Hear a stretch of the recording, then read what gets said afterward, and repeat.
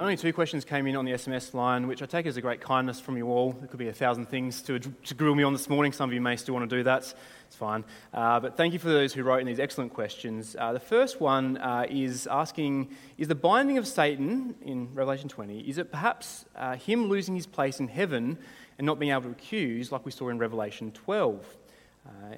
He's still able to harass in chapter 12 the church. He's able to wage war and stand behind the beast and false prophet and so on. So the question is really asking, do we read chapters 20 and chapters 12 of Revelation as the same kind of account of Satan's fall, his binding? I think absolutely. That's kind of what I've hopefully hinted at this morning, and I think the question is a really good one to point out that, again, Revelation is a series that sort of goes around and around.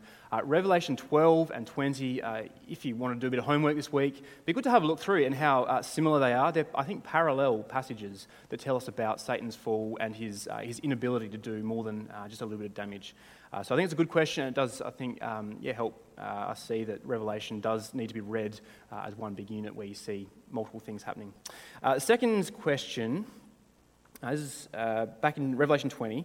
I think what I've said about the millennium being now, does that mean that the first resurrection of martyrs has already happened? So if you have your Bibles open and wanted to look this up, in Revelation 20, in verse, where are we? Verse 3, 4, 5, John sees people sitting on thrones being given authority to judge, and this is this is verse 4. I saw the souls of those being beheaded because of their testimony. They had not worshipped the beast. If you skip down to the end of verse 4, they came to life and reigned with Christ 1,000 years. So the question is that literally what's happened? Am I saying that those who were killed for their testimony of Jesus have already been resurrected? Because that sounds a bit unusual. Now, this is one of the really hot spots in this whole disagreement because whichever way you go, there are a few complications. Can I say first, if that were the case, if this was a literal resurrection from the dead for martyrs, I think that's quite problematic, especially for the premillennial position. That is, if you believe that as Jesus conquers evil, the first resurrection happens, everyone who was dead in Christ raises to physical life again, there's some real difficulties about how that then ends up in rebellion against Jesus.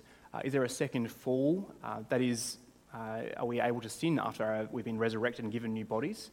I think the rest of the New Testament is very clear we can't, so I think that's quite problematic. What I want to say is I think as we read about resurrection, as we read about new life anywhere in the New Testament, there's often a number of levels it works on. So if you have your Bibles open, I want to turn to John chapter 5. I think what we see in John 5, by the way, I think John's probably the same John who wrote Revelation, so I think this is probably a helpful place to go to.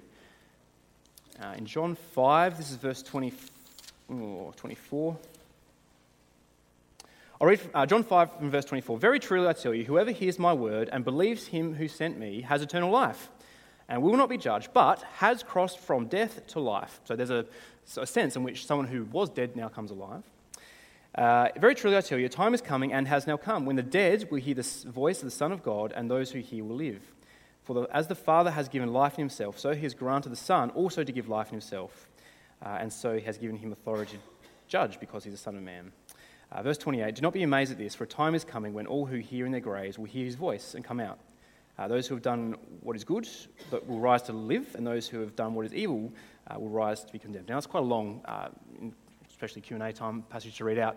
The point here is, even there you see a couple instances of death and life being used in multiple ways. So I think in Revelation, as you hear about those coming to life, I think it's fair to say that's probably about conversion. The first resurrection is probably, for me, conversion. It may be something about living in heaven, in the heavenly realms, even now. I think that's also possible. But in Revelation, we're told that those who have been raised to life reign as kings and priests even now, which I think is exactly how the New Testament describes the church. So my take is yes, in a sense, we have already been experienced the first resurrection as those who follow Jesus. That's my take, and I'm happy to talk more about that.